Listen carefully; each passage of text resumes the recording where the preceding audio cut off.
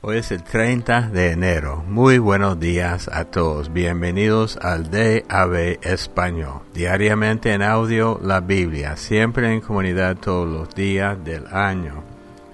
Yo me llamo Roberto y esta semana estamos leyendo de la Reina Valera actualizada. Del Antiguo Testamento, Éxodo 10:1 hasta el 12:13. Octava plaga, la langosta.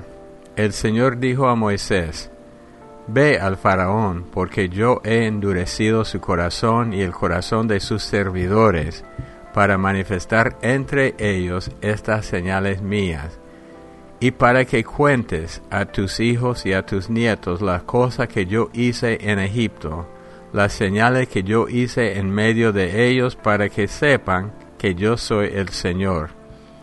Entonces Moisés y Aarón fueron al faraón y le dijeron: El Señor, el Dios de los hebreos, ha dicho así: ¿Hasta cuándo rehusarás humillarte ante mí? Deja ir a mi pueblo para que me sirva. Si rehusas dejarlo ir, he aquí mañana yo traeré la langosta a tu territorio, y cubrirá la superficie de la tierra, de modo que ésta no pueda verse. Devorará el resto de lo que ha escapado, lo que les ha quedado del granizo. Devorará también todos los árboles que crecen en el campo, y llenará tu casa, la casa de tus servidores y las casas de todos los egipcios, como nunca vieron tus padres ni tus abuelos desde que existieron sobre la tierra hasta el día de hoy. Moisés dio media vuelta y salió de la presencia del faraón. Entonces los servidores del faraón le dijeron: ¿Hasta cuándo ha de sernos una trampa? Deja ir a esos hombres para que sirvan al Señor su Dios. ¿Todavía no te das cuenta de que Egipto está destruido? Moisés y Aarón volvieron a ser traídos ante el faraón, quien les dijo: Vayan y sirvan al Señor vuestro Dios. ¿Quiénes son los que han de ir? Moisés respondió: Hemos de ir con nuestros niños y con nuestros ancianos, con nuestros hijos y con nuestras hijas. Hemos de ir con nuestras ovejas y con nuestras vacas, porque tendremos una fiesta del Señor. Y él le dijo: Sea el Señor con ustedes, si yo los dejo ir a ustedes y a sus niños. Vean cómo sus malas intenciones están a la vista. No será así. Vayan ustedes los varones y sirvan al Señor, pues esto es lo que ustedes han pedido. Y los echaron de la presencia del faraón. Entonces el Señor dijo a Moisés: Extiende tu mano sobre la tierra de Egipto, para que la langosta suba sobre la tierra de Egipto. Ella devorará toda la hierba de la tierra y todo lo que ha dejado el granizo. Moisés extendió su vara sobre la tierra de Egipto, y el Señor trajo un viento del oriente sobre el país, todo aquel día y toda aquella noche. Al amanecer el viento del oriente trajo la langosta. Esta subió sobre toda la tierra de Egipto y se posó muy densamente en todos los rincones del país. Nunca antes hubo tal plaga de langosta, ni la habrá después. Cubrieron la superficie de toda la tierra, de modo que la tierra se oscureció. Devoraron toda la hierba de la tierra y todo el fruto de los árboles que había dejado el granizo. En toda la tierra de Egipto no quedó nada verde, ni en los árboles, ni en la hierba del campo. Entonces el faraón hizo llamar apresuradamente a Moisés y a Aarón, y les dijo: He pecado contra el Señor su Dios y contra ustedes, pero ahora perdonen, por favor, mi pecado solo una vez más, y ruegan al Señor su Dios para que Él aparte de mí solamente esta mortandad. Moisés salió de la presencia del faraón y oró al Señor.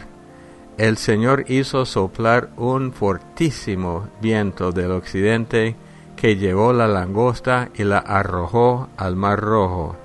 Ni una sola langosta quedó en todo el territorio de Egipto.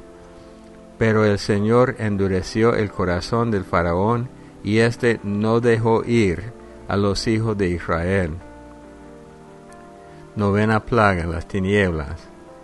El Señor dijo a Moisés: extiende tu mano hacia el cielo para que haya tinieblas sobre la tierra de Egipto, tinieblas que hasta puedan ser palpadas. Moisés extendió su mano hacia el cielo y hubo densas tinieblas por toda la tierra de Egipto durante 3 días. No se podían ver unos a otros, ni nadie se movió de su lugar durante 3 días. Pero todos los hijos de Israel tenían luz en sus moradas.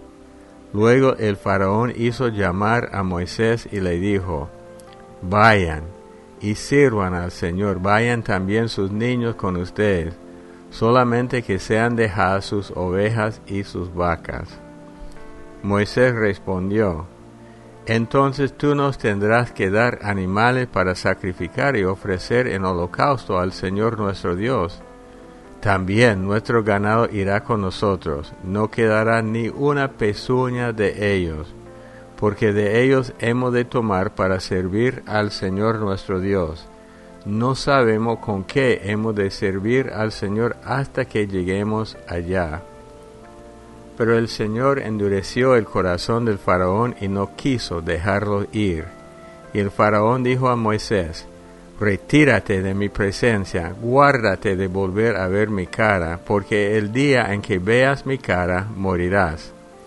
Y Moisés respondió: bien has dicho, jamás volveré a ver tu cara. Capítulo 11. El Señor dijo a Moisés: traeré una sola plaga más sobre el faraón y sobre Egipto. Después de esto, él los dejará ir de aquí. Cuando los deje ir, él los echará de aquí por completo. Habla pues al pueblo para que cada hombre pida a su vecino y cada mujer a su vecina objeto de plata y de oro. El Señor dio gracia al pueblo ante los ojos de los egipcios. El mismo Moisés era considerado como un gran hombre en la tierra de Egipto, tanto a los ojos de los servidores del faraón como a los ojos del pueblo. Entonces dijo Moisés: así ha dicho el Señor, como a la medianoche yo pasaré por en medio de Egipto, y todo primogénito en la tierra de Egipto morirá, desde el primogénito del faraón que se sienta en su trono hasta el primogénito de la sierva que está detrás del molino, y todo primogénito del ganado. Habrá un gran clamor en toda la tierra de Egipto, como nunca lo hubo ni lo habrá. Pero entre todos los hijos de Israel ni un perro les ladrará, ni a los hombres ni a los animales, para que sepan que el Señor hace distinción entre los egipcios y los israelitas. Entonces vendrán a mí todo esto tus servidores, y postrados delante de mí dirán: sal tú y todo el pueblo que te sigue, y después de esto yo saldré.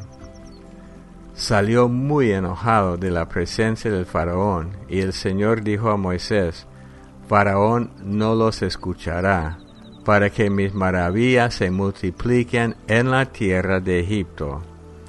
Moisés y Aarón hicieron todos estos prodigios delante del faraón, pero el Señor endureció el corazón del faraón, y éste no dejó ir de su tierra a los hijos de Israel.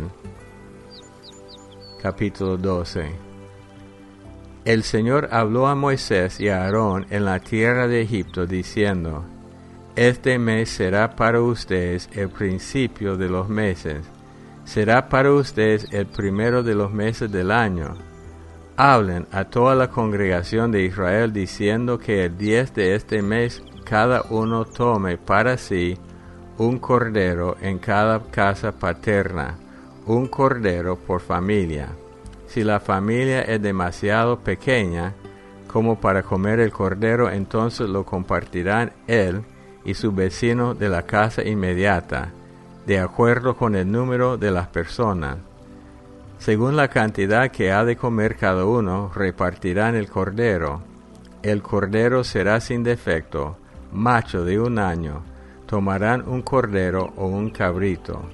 Lo habrán de guardar hasta el día 14 de este mes, cuando lo degollará toda la congregación del pueblo de Israel al atardecer.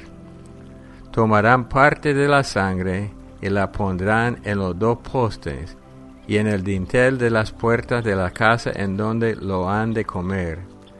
Aquella misma noche comerán la carne asada al fuego. La comerán con panes sin levadura y con hierba amargas. No comerán del cordero nada crudo ni cocido en agua, sino asado al fuego, con su cabeza, sus piernas y sus entrañas. Nada dejarán de él hasta la mañana. Lo que quede hasta la mañana habrán de quemarlo en el fuego. Así lo habrán de comer con sus cintos ceñidos, puestas las sandalias en sus pies y con su bastón en la mano. Lo comerán apresuradamente, es la Pascua del Señor.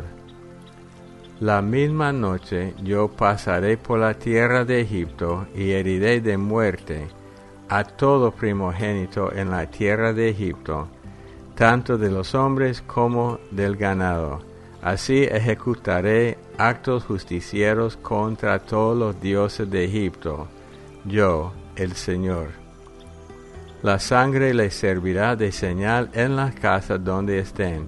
Yo veré la sangre y en cuanto a ustedes pasaré de largo, y cuando castigue la tierra de Egipto no habrá en ustedes ninguna plaga para destruirlos.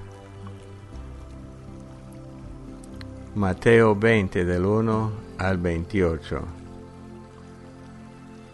Porque el reino de los cielos es semejante a un hombre dueño de un campo, que salió al amanecer a contratar obreros para su viña. Habiendo convenido con los obreros en un salario por día, los envió a su viña. Salió también como a las 9 de la mañana y vio que otros estaban en la plaza desocupados. Y le dijo: vayan también ustedes a mi viña, y les daré lo que sea justo. Y ellos fueron. Salió otra vez como al mediodía y a las 3 de la tarde e hizo lo mismo. También alrededor de las 5 de la tarde salió y halló que otros estaban allí. Y les dijo: ¿por qué están aquí todo el día desocupados? Le dijeron: porque nadie nos ha contratado. Le dijo: vayan también ustedes a la viña. Al llegar la noche, dijo el señor de la viña a su mayordomo: llama a los obreros y págales el jornal. Comienza desde los últimos hasta los primeros. Entonces vinieron los que habían ido cerca de las 5 de la tarde y recibieron cada uno un salario. Y cuando vinieron los primeros pensaron que recibirían más, pero ellos también recibieron el mismo salario cada uno. Al recibirlo, murmuraban contra el dueño del campo, diciendo: estos últimos trabajaron 1 sola hora, y los has hecho iguales a nosotros, que hemos soportado el peso y el calor del día. Pero él respondió y dijo a uno de ellos: amigo, no te hago ninguna injusticia. ¿No conviniste conmigo en un salario para el día? Toma lo que es tuyo y vete. Pero quiero darle a este último como a ti. ¿No me es lícito hacer lo que quiero con lo mío?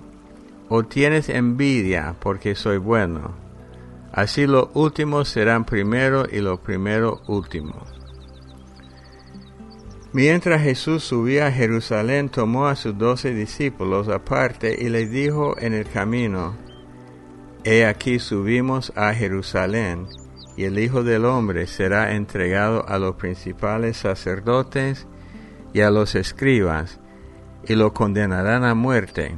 lo entregarán a los gentiles para que se burlen de él, lo azoten y lo crucifiquen, pero al tercer día resucitará. Entonces se acercó a él la madre de los hijos de Zebedeo con sus hijos, postrándose ante él y pidiéndole algo. Él le dijo, ¿qué deseas? Ella le dijo, ordena que en tu reino estos dos hijos míos se sienten el uno a tu derecha y el otro a tu izquierda. Entonces respondiendo Jesús dijo, no saben lo que piden. ¿Pueden beber la copa que yo he de beber? Ellos le dijeron, podemos. Le dijo, a la verdad beberán de mi copa, pero el sentarse a mi derecha o a mi izquierda no es mío concederlo, sino que es para quienes lo ha preparado mi Padre. Cuando los 10 oyeron esto, se enojaron contra los 2 hermanos. Entonces Jesús los llamó y les dijo, ¿saben que los gobernantes de los gentiles se enseñorean de ellos? A los que son grandes ejercen autoridad sobre ellos. Entre usted no será así. Más bien, cualquiera que anhele ser grande entre ustedes será su servidor. Y el que anhele ser el primero entre ustedes será su siervo. De la misma manera, el Hijo del Hombre no vino para ser servido, sino para servir y para dar su vida en rescate por muchos. Salmo 25, del 1 al 11. Plegaria en medio de la aflicción. Salmo de David. A ti, oh Señor, levantaré mi alma. Dios mío, en ti confío, no sea yo avergonzado, no triunfen sobre mí mis enemigos. Ciertamente ninguno de los que confían en ti será avergonzado. Serán avergonzados los que se rebelan sin causa. Muéstrame, oh Señor, tus caminos, enséñame tus sendas. Encamíname en tu verdad, y enséñame, porque tú eres el Dios de mi salvación. En ti he esperado todo el día. Acuérdate, oh Señor, de tu compasión y de tu misericordia, que son perpetuas.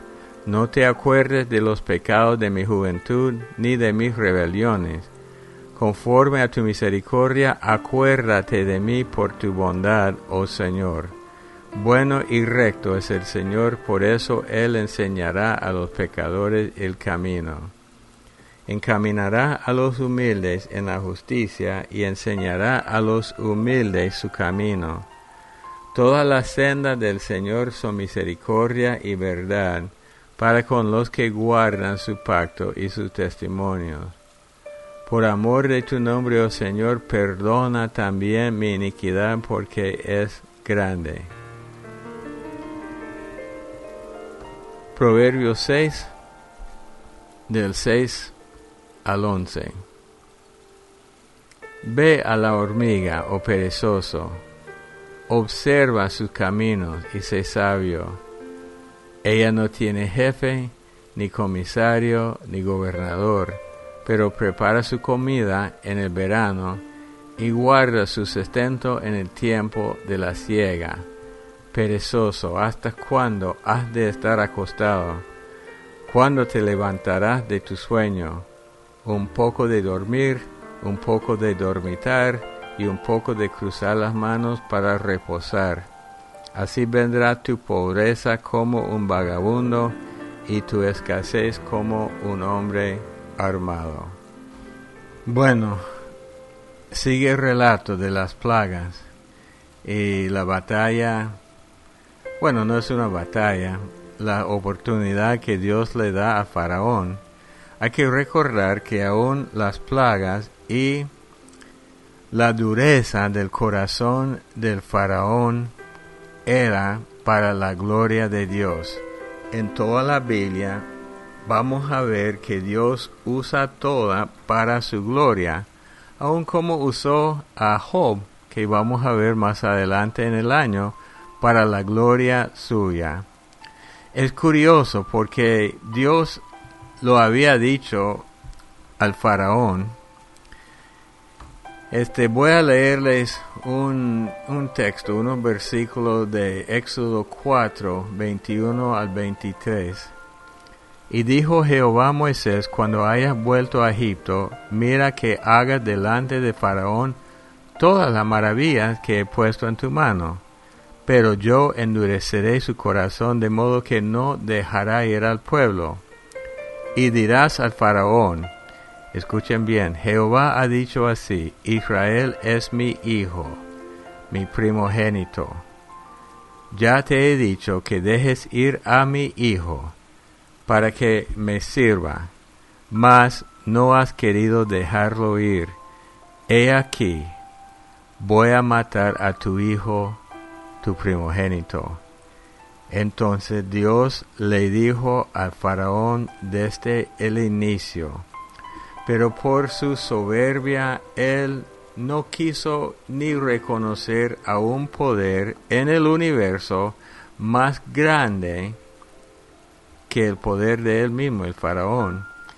Interesante porque aún el pueblo, la gente común, se está dando cuenta de que algo anda mal y que la soberbia del faraón va a destruir a todo el país. Y hasta ellos le dijeron, ¿no ves que nuestro país se está destruyendo? Ellos mismos estaban reconociendo a Dios, porque cuando al final de cuentas, cuando salga el pueblo de Israel, todos los egipcios normales le van a dar regalos, cosas de valor, para que los israelitas salgan con mucha riqueza.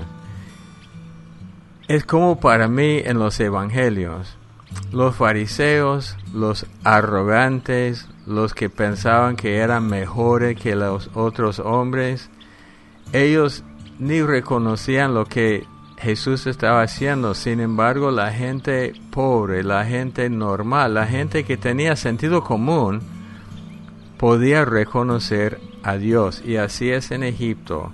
La gente común está reconociendo lo que Dios está haciendo, y con mucho miedo, porque ellos, los trabajadores, tenían que sembrar y cosechar y cuidar el ganado, y todo se ha perdido.